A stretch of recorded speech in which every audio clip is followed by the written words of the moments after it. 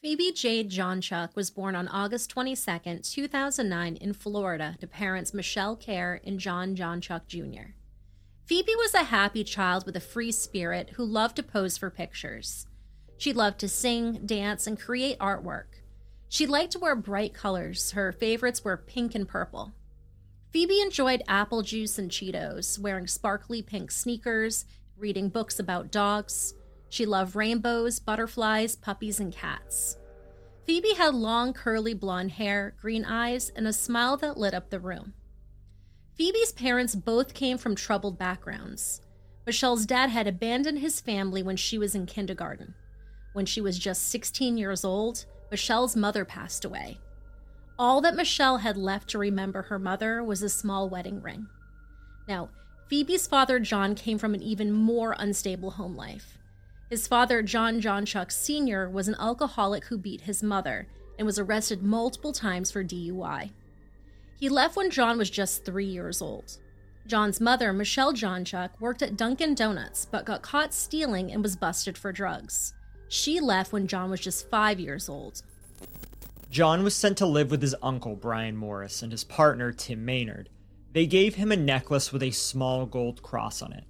John proved to be a difficult child who got thrown out of multiple preschools, kicked his dog, and stuck screwdrivers into electrical outlets. He threw such terrible fits that a counselor suggested he be wrapped up in a sheet like a straitjacket. He was prescribed Adderall and Ritalin, but nothing really helped him. One day, John's father showed up to reclaim him. He said he didn't want two men raising his son, and he was pretty vocal about it. After that, John lived with his father and stepmom in a duplex next to a junkyard in Tampa, Florida. CPS visited the home multiple times, and John's friends noticed bruises on his face. When he was 12, John's father told him to clean his room, and John ended up losing it. He attacked his father with soda cans, pulled his hair, and then finally grabbed a knife. The police were called, and John admitted to pulling his dad's hair, but only after his dad hit him. He also admitted to making a stabbing motion with the knife. The police report from this incident noted that John hates his father and hopes that he goes to hell. This was only the first time in his life that John was put in the back of a police car. However, it was decided that no treatment was needed for John at the time. At school, John was known for being the smartest, the funniest, and the loudest. He entertained other students and made homemade puppets and plays that he performed in the lunchroom. He never wanted to be at home and preferred to spend time at friends' houses. In 8th grade, John told everyone that he liked men. He was teased for this, but he seemed to enjoy the attention. However, he dropped out of school the next year. His family had him committed to a psych ward after he climbed onto the roof of his father's duplex and, because YouTube can't handle us talking about this in a straightforward language, attempted to remove himself from this earth with a knife. After his hospital stay, John went back to living with his Uncle Brian and Uncle Tim. There he took online classes to try to earn his GED, but proved to have a volatile temper. When he was caught playing video games instead of studying, his uncle tried to take his computer away. John retaliated by throwing the laptop over a balcony and smashing it to pieces. Another time when he was so angry at Tim, he coated the stairs with wax. This led Tim to fall down the stairs and break 3 of his ribs. According to his uncles, John just watched and laughed. Later, Brian described John as a monster, and Tim referred to him as pure evil. At age 17, John moved out and began working at a strip club where he made a lot of money off of older men. He also began using drugs heavily, especially spice, also known as K2. He then moved on to crystal, smoking so much that his fingertips were often charred from holding the glass pipe. At age 18, John was first introduced to Michelle Kerr. She was 23 years old and already had a young son and a daughter. The two would go to bars together, putting on their makeup side by side in a mirror while singing along to pop songs. John told her she was beautiful, and then one night he basically said, "Maybe I don't like men, because I'm in love with you." The two developed a relationship, bonding over their troubled lives. Michelle told him how she'd been charged with neglecting her son when he was 5 because a babysitter didn't pick him up from the bus stop. She still had custody of her son, while her daughter stayed with relatives. John told Michelle about his father beating him and how he hated his mother for leaving. He told her he was bipolar, but was on medication. Michelle thought John was handsome, but soon saw that he had two sides. According to Michelle, he was charming, and then the devil came out. On Valentine's Day, he slashed her tires in a fit of jealousy. She said, "He'll be as sweet as anything, then go all Dr. Jekyll and Mr. Hyde." One day, John was upset that Michelle was outside too long talking to a neighbor, so he took her mother's wedding ring and threw it out of a window. Because of him, the last thing she had left from her late mother was lost in the overgrown yard. Despite this, they soon moved in together, and they both enrolled in college classes where she took graphic design and he studied to be a paralegal. He asked her 4 times to marry him, but she refused him every single time. Despite their rocky relationship, Michelle did stay with him. On August 22nd, 2009, their daughter was born. She was named Phoebe after John's Chihuahua. Phoebe was a delightful and easygoing baby who was rarely fussy. She loved being sung to and liked to have someone stroke her arm while she fell asleep. Her curly hair and round face seemed to work magic because John became a doting father. He changed diapers, warmed bottles, and wanted to stay home with his Phoebes, all of the time. His uncle Brian said, when Phoebe was born, that changed him. He stepped up more than he ever had. Michelle planned to go back to work after her maternity leave, but she started having problems with her leg. She was diagnosed with multiple sclerosis and went on disability. John tried to go back to work, but didn't seem able to hold down a steady job. He tried various money-making schemes, including fake check printing and stealing other people's credit cards. He even sued the Cheesecake Factory for $250,000 after faking a fall. Although John seemed to make a turnaround when Phoebe was born, it was very short-lived. When Phoebe was 10 months old, the cops were called for a domestic issue. John had thrown Michelle to the floor and beat her legs. However, Michelle dropped the charges after John completed a DV program. Years later, the cops were called again when John tried to choke Michelle. Phoebe, who was 2 years old at this time, locked herself in her parents' bedroom until John kicked down the door to get her out. The report from April 2012 stated, "Family violence threatens child." However, this was changed to "signs of present danger is low" 5 days later because John and Michelle agreed to counseling. Phoebe grew into a shy child and began going to From Here to There daycare. The owner, Linda Matos, described Phoebe as almost nonverbal. She always sat by herself for 30 to 45 minutes each day after being dropped off. Only then would she come out of her shell to join the other children. Linda would take Phoebe to Chuck E. Cheese and even to her own backyard pool. Linda's teenage son Nick tried to teach Phoebe to swim, but she was terrified of water. She didn't even like to take a bath. Despite her troubling home life, Phoebe still seemed to be a happy toddler. John's mother, Michelle Jonchuck, came back into their lives and finally sobered up. Phoebe called this newly reacquired grandmother Mama. She sometimes lived with John and Michelle's family as they moved from apartment to apartment. Although she developed a new lease on life, John couldn't forgive his mother for leaving him as a child. If she tried to help him with parenting Phoebe, John would fly off the handle and would say, "You didn't raise me. Why do you want to raise my daughter?" The family's life worsened, with John erupting into rage every few months. It is possible that the rejection he felt from both of his parents leaving him as a child translated to fear and resentment as an adult. If he felt like he was being abandoned or rejected again, he would lose control. John punched holes in walls and broke windows when he was angry at his mother or Michelle. They would continually run out of money or get evicted, and John thought every place they lived in was possessed by evil spirits. Now, throughout Phoebe's toddler years, John continued to abuse both his wife and mother. Phoebe was there to witness John punch his mother in the face and drag her down the stairs by her feet. She watched as John poured boiling coffee over Michelle, tried to strangle her with Christmas lights, and threw a concrete block at her. She was there, witnessing John chasing Michelle into a closet and stabbing the door with a knife. When John punched Michelle in the face and cracked her head against the bathtub, Phoebe was there to witness it. John was arrested for the bathroom incident, but Michelle dropped the charges again. However, this time she decided she was done with him and finally moved out. Fortunately, when John got out of jail, he told the judge that Michelle had sliced him with a box cutter, even though it was obvious that John had inflicted the wounds himself. Despite the dubious nature of his claim and his prior arrest history, John was able to get a restraining order against Michelle. He got Phoebe's share of Michelle's benefits, as well as Phoebe herself. Michelle could not afford a lawyer and didn't even get a notice about the court hearing. As such, she couldn't contest the restraining order, and she ended up not being able to see Phoebe for over a year. In June of 2013, the Florida Department of Children and Families concluded, and I quote, "There are implications for child safety. This is due to the family's history of prior reports and to the father's history of CA and neglect." A month after this, John was arrested for DUI and Michelle was arrested for theft.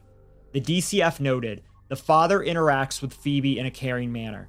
The case is being closed with verified findings for family violence threatens child." Now, it was clear that the state was aware that Phoebe was in a dangerous situation, but no actions were being taken. John had been arrested 7 times on family violence charges since the age of 12. Nevertheless, the years of calls to police and to child services amounted to nothing. Phoebe never had a caseworker that was involved enough to notice that her father was abusing her mother and grandmother. They didn't notice that John was still using drugs and hallucinating. They didn't notice that John bounced Phoebe from place to place with her clothes in a trash bag. When a DCF investigator visited Phoebe at her daycare, she told the investigator that she missed her mommy. Although John had violent tendencies towards Michelle and Mama, he adored his daughter. He painted her toenails, taught her how to count trees, and took her out for slushies that turned her mouth blue. He brushed her long curly hair and let her win at tic-tac-toe. He taught her the alphabet and how to write her name with a crayon. When Phoebe was afraid of the dark, he let her fall asleep watching Blue's Clues. John moved with Phoebe into a succession of different homes over the next year or so. He never had money to pay the rent for their own place, and he preferred the company of others anyway. They lived with 8 different friends or family members during that time, including 5 different single moms. It seems that they couldn't turn away the little Phoebe, so John was able to wheedle his way into their lives. However, John was still smoking crystal and wasn't a very good house guest. Something would set him off, and he would end up trashing the place. One time he freaked out some friends when he was driving high on drugs and suddenly floored it to 100 miles an hour. However, there was only one time anyone saw him get rough with Phoebe. On that occasion, he grabbed her by the arm and dragged her out of the room after she asked for a fruit cup before dinner. Otherwise, his rage was reserved for others. Each time a new roommate had enough and kicked him out, he'd leave behind broken furniture and piles of trash. The only thing he ever took when he left was his own daughter. For a while, Phoebe did get to go live with John's Uncle Brian and Uncle Tim while John slept at a friend's house. They had a big, beautiful Victorian house with a koi pond, and Phoebe got to enjoy taking Reese's peanut butter cups from a crystal candy dish.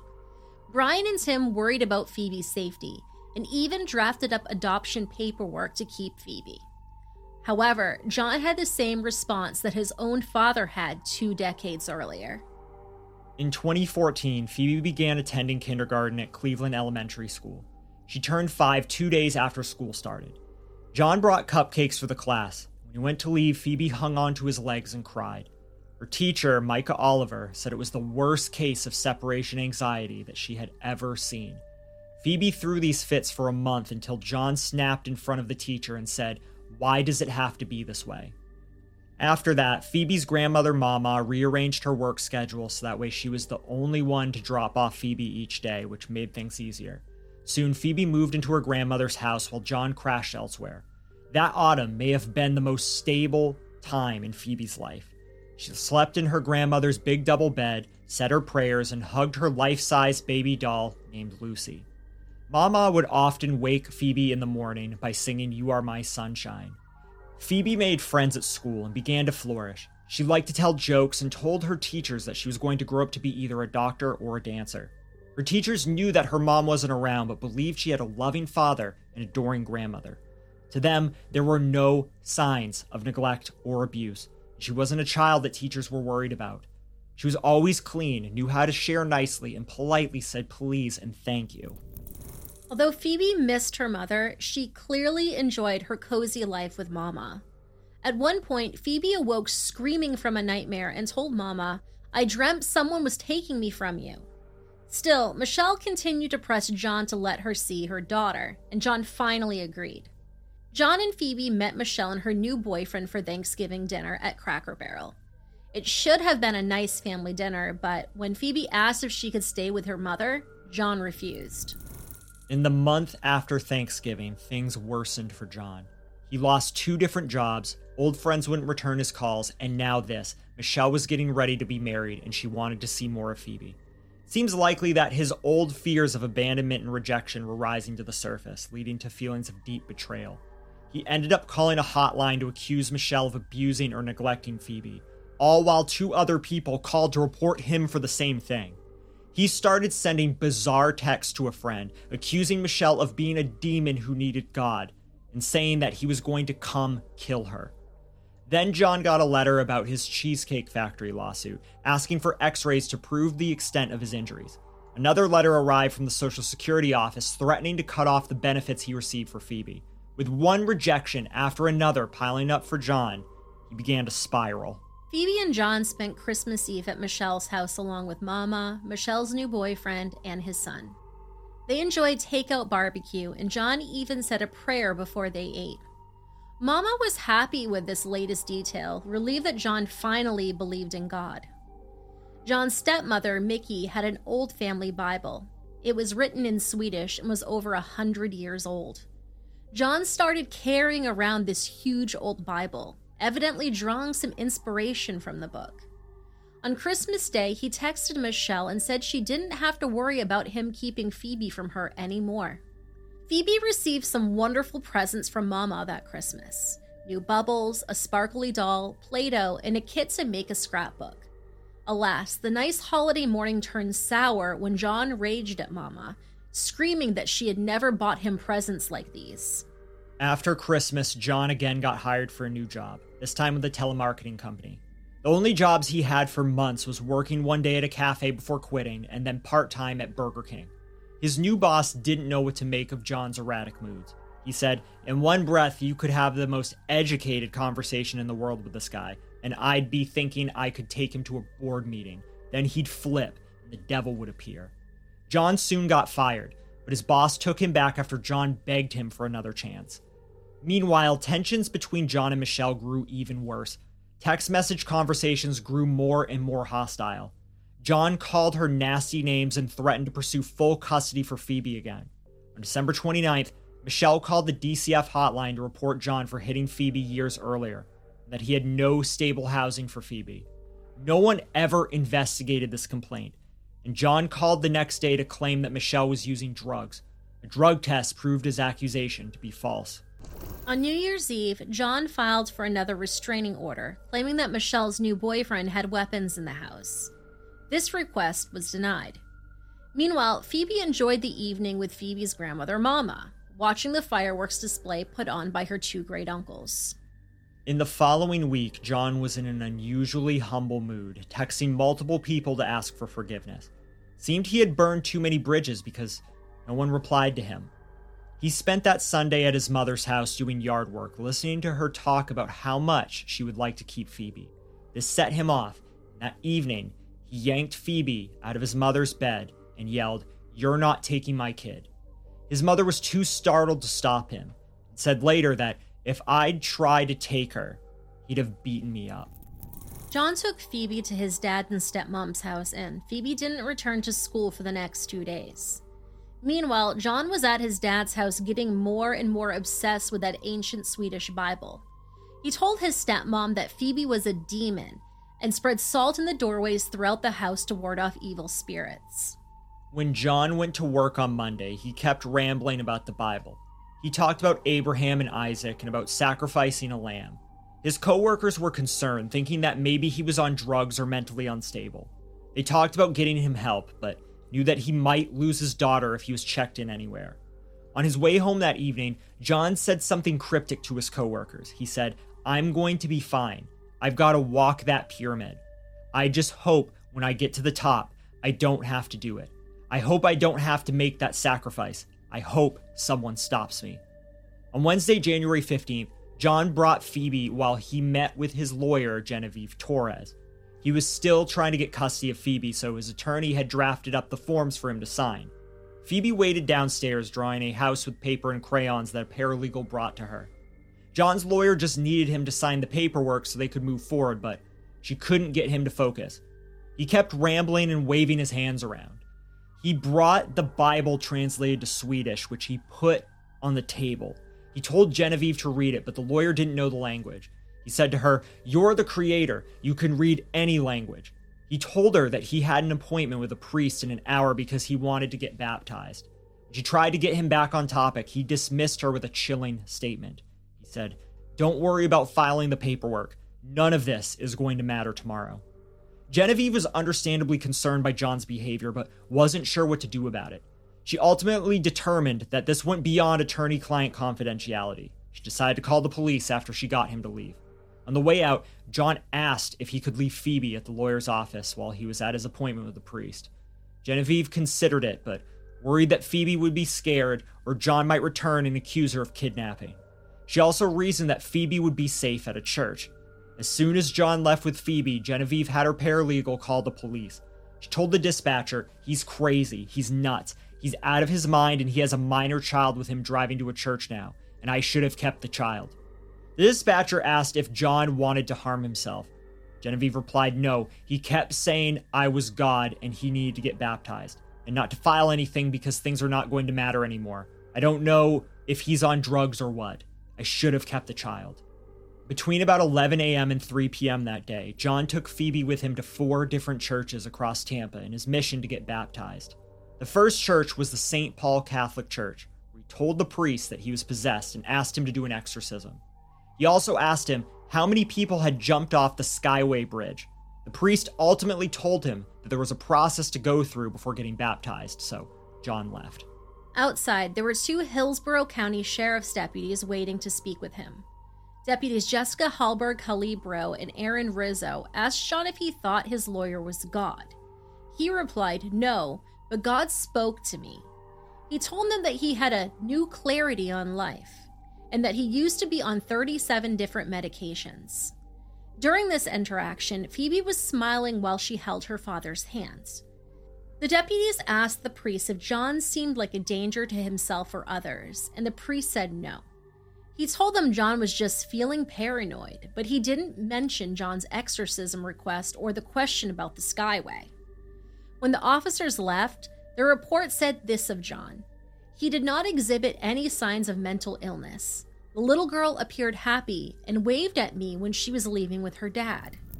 John then drove across town to a different Catholic church before picking up his stepmom and returning again to the first church. He again demanded to be baptized immediately, but the priest refused. It was about 1 p.m. at this point. John then went to a Methodist church nearby and met with the receptionist there. The receptionist remembered Phoebe skipping on her way in. She gave Phoebe a lollipop, and Phoebe waited with John's stepmom while John inquired about a baptism. He showed the receptionist his oversized Swedish Bible. He said that he was related to the Pope, but that the Catholic Church would not baptize him. The receptionist gave him the email for the minister to contact. That seemed to work because John grabbed his Bible and left with Phoebe. Meanwhile, John's lawyer Genevieve heard back from the sheriff's deputies, who told her they didn't think John was a danger to himself or others.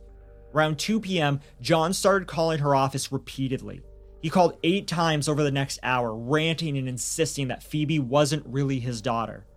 Realizing that the police weren't able to help, Genevieve called the DCF hotline and spoke to a counselor for 18 minutes. She explained how John was obsessed with the Swedish Bible, thought she was God, and was claiming that Phoebe was not his child. During this conversation, John called again and spoke to her paralegal. He said he was back at his dad's house and everything was fine. Genevieve relayed this info to the counselor, who put her on hold. She came back, she said, "Based on the information provided, unfortunately, it doesn't rise to the level of Florida statutes for us to be able to accept the report at this time." Now, whether or not you feel this response is by the book based on Florida's laws, you have to admit it is infuriating. I can't even begin to comprehend the level of helplessness that Genevieve felt in this moment after witnessing behavior from somebody clearly not mentally fit to have a child in his care. However, Genevieve kept insisting, desperate to get some sort of further action from the counselor.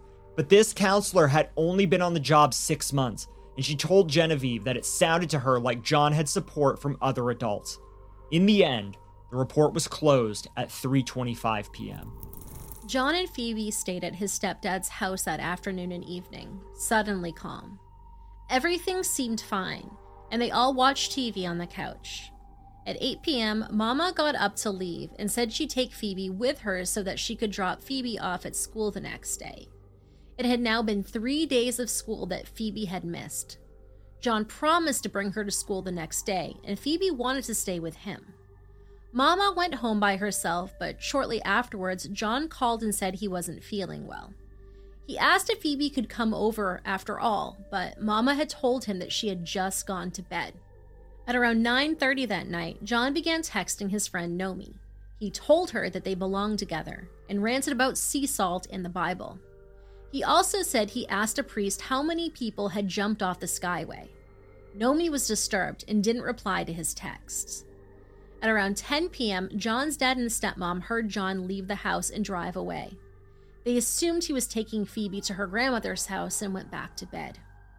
In reality, John had packed up all of Phoebe's Christmas presents into trash bags and stashed them in his car, which was a white PT Cruiser. He made her wear the gold cross that he had gotten from his uncles when he was a kid. He drove them to Nomi's apartment complex and pounded on her door. Nomi hid, thinking he'd come to kill her and her son. A neighbor saw him pacing around the parking lot and noticed that Phoebe didn't have any shoes on and wasn't wearing a coat.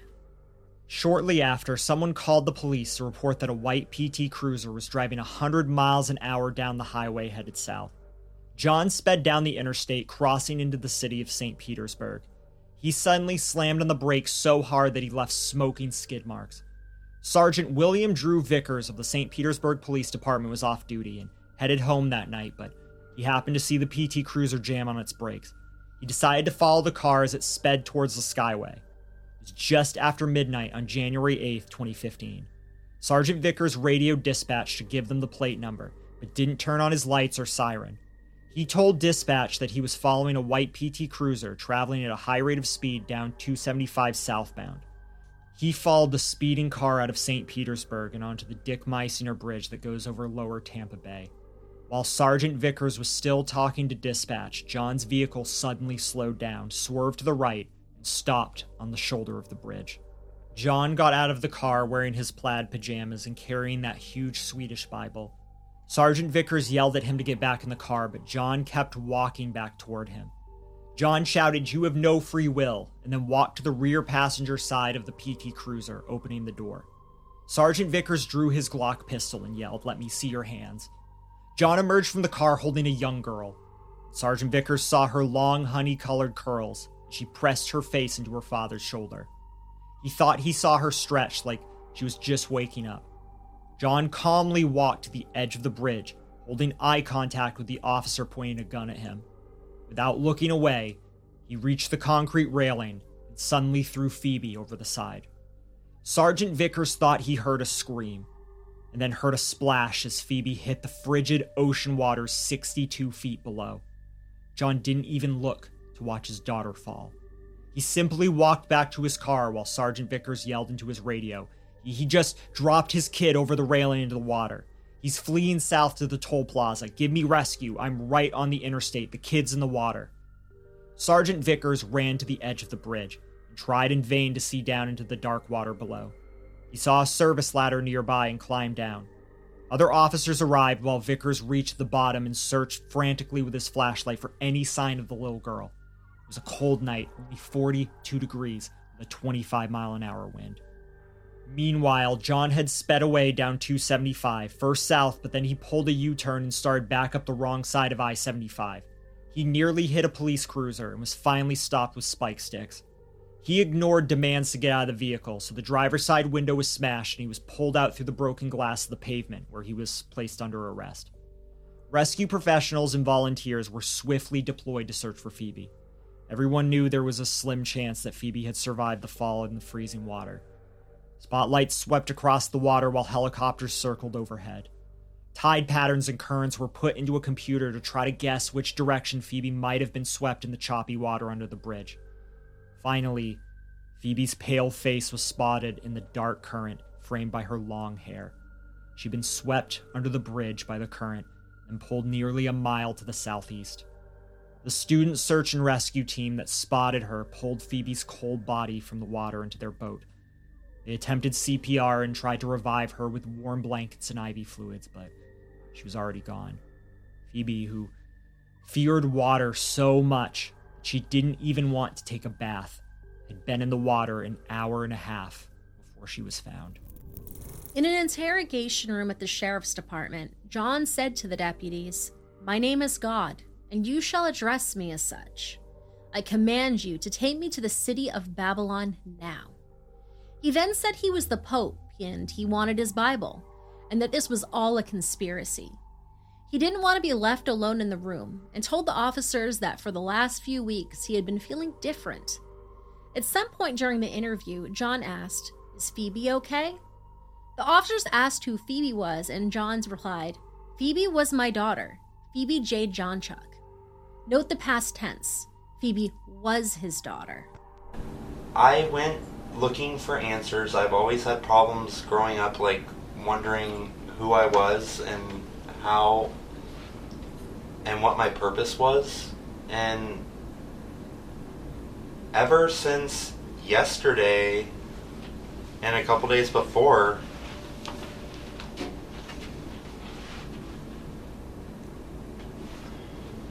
like what? The problems? How do you think you're different? well, it's like, I don't know, like when I went to the church What today, church? St. Paul's Catholic Church, and I spoke to Father Bill. He told me that I wasn't going to be ready this Easter, but next Easter, and that I was the Pope. That Francis or whatever is not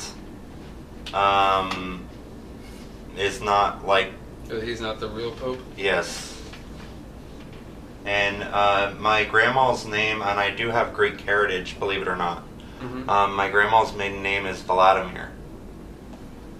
And it's always been weird, and I've had people coming up to me recently and asking me what my name is, and I've only been able to say John.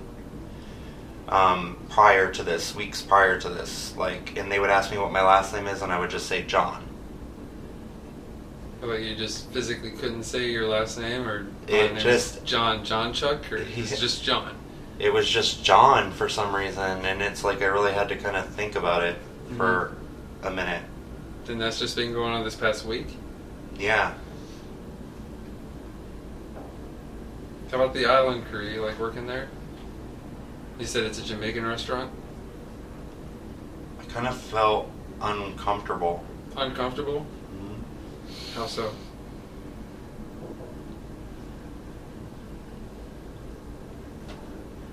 I mean, it's a job. How do you know all this stuff? I mean, you told me when I was asking you what your name was and you said that you worked at Island Crew, and that it was a Jamaican restaurant, or it's like a cafe, is how you put it. Well, I did, but I felt like he was dishonest. And Who's that?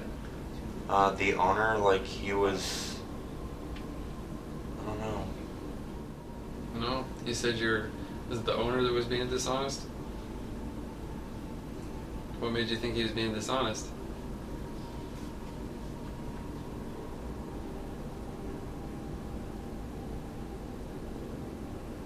He was going to different restaurants.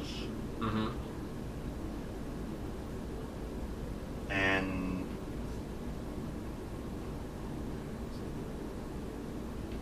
he was going to different restaurants and working there to find out their main dishes and then putting it on his menu. Really? So you would go to different restaurants, find out what their, signature dish or the main dish is on their menu, and bring it back to the restaurant that you worked at? Yes. I could see how that would be dishonest. Is Phoebe okay? Phoebe? Who's that?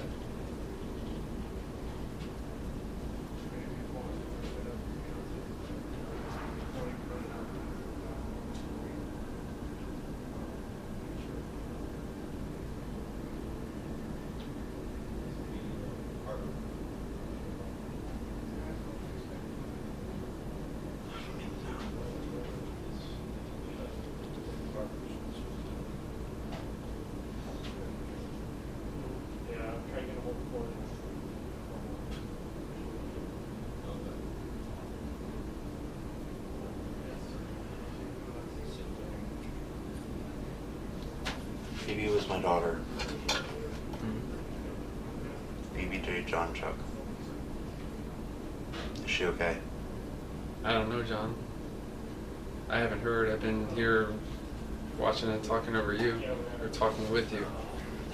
At the end of the interrogation report, the officer noted, "I observed there to be no remorse or regret for what he allegedly did. The only time he showed any emotion was when he asked me if Phoebe was all right. When he asked me that, he put his head down into his hand and began to shake his head back and forth." Despite John's strange behavior and appearance, a drug test was not administered. When he was taken to Pinellas County Jail, the deputies checked off no on the form for indications of drug or alcohol influence or mental health issues. Phoebe's death shocked the community around Tampa Bay. So many people had seen her with her father on that final afternoon or in the weeks and months leading up to her death. Phoebe's relatives wondered if they could have pushed harder to get her away from John sooner. Her kindergarten teacher wondered if she should have known that something was wrong. Sergeant Vickers wondered if he could have handled the interaction with John on the bridge differently to save Phoebe's life. John's lawyer, Genevieve, wondered how things would have been different if she had kept Phoebe in her office that day. Phoebe's grandmother, Mama, blamed herself, first for abandoning John as a child, then doting so heavily on Phoebe, wondering if this could have triggered John's resentfulness and jealousy. She said, "What if I killed her because I loved her too much?" Authorities had been called out of concern for Phoebe 7 different times in her short life, but none of that made a difference.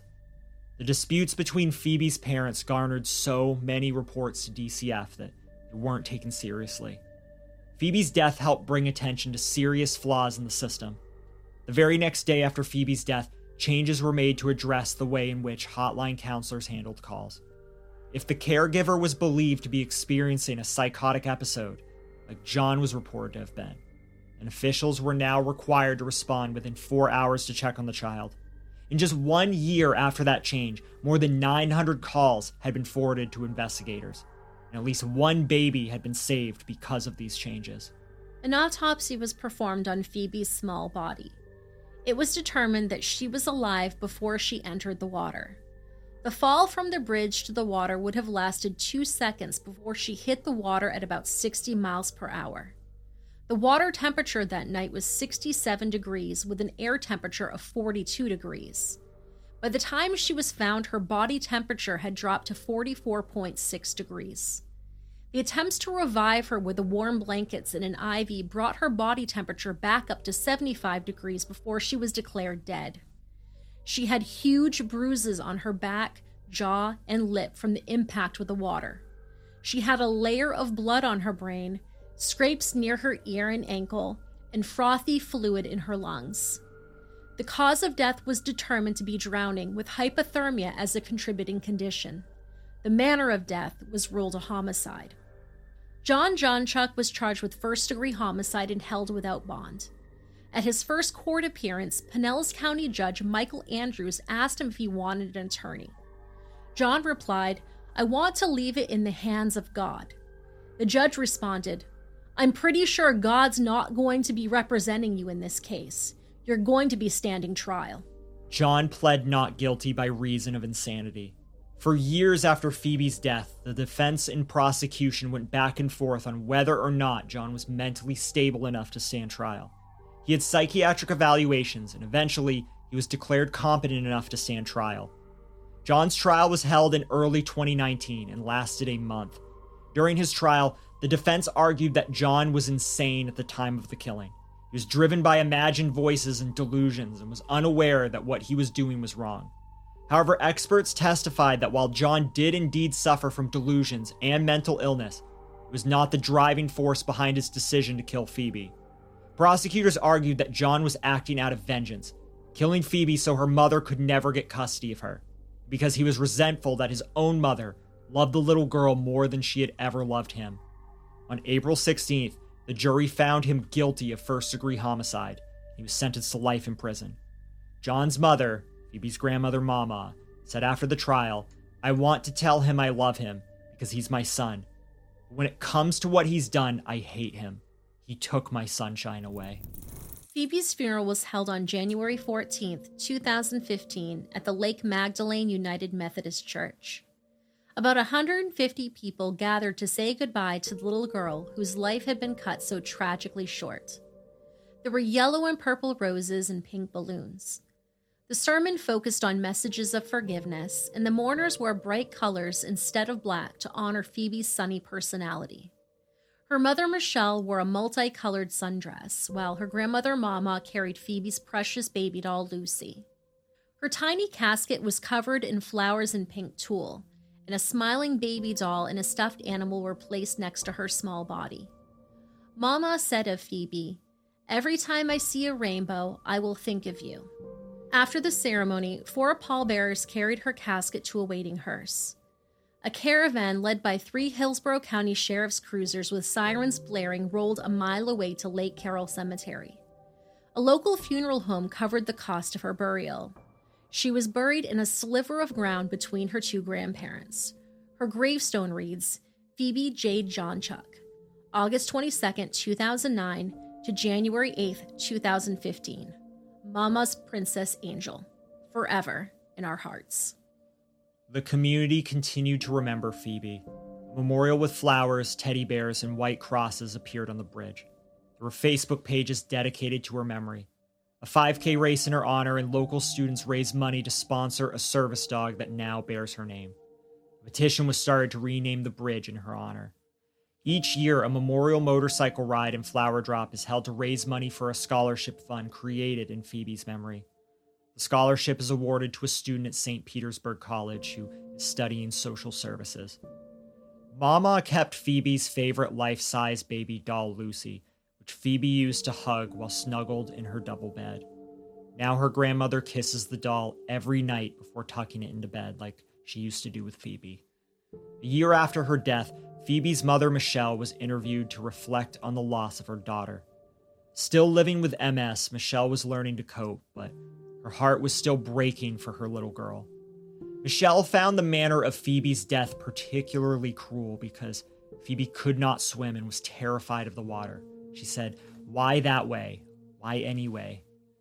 Michelle also shared the morning ritual she does to remember her daughter. She wakes up in time to watch the sunrise and turns on Phoebe's favorite song, Good Morning Sunshine.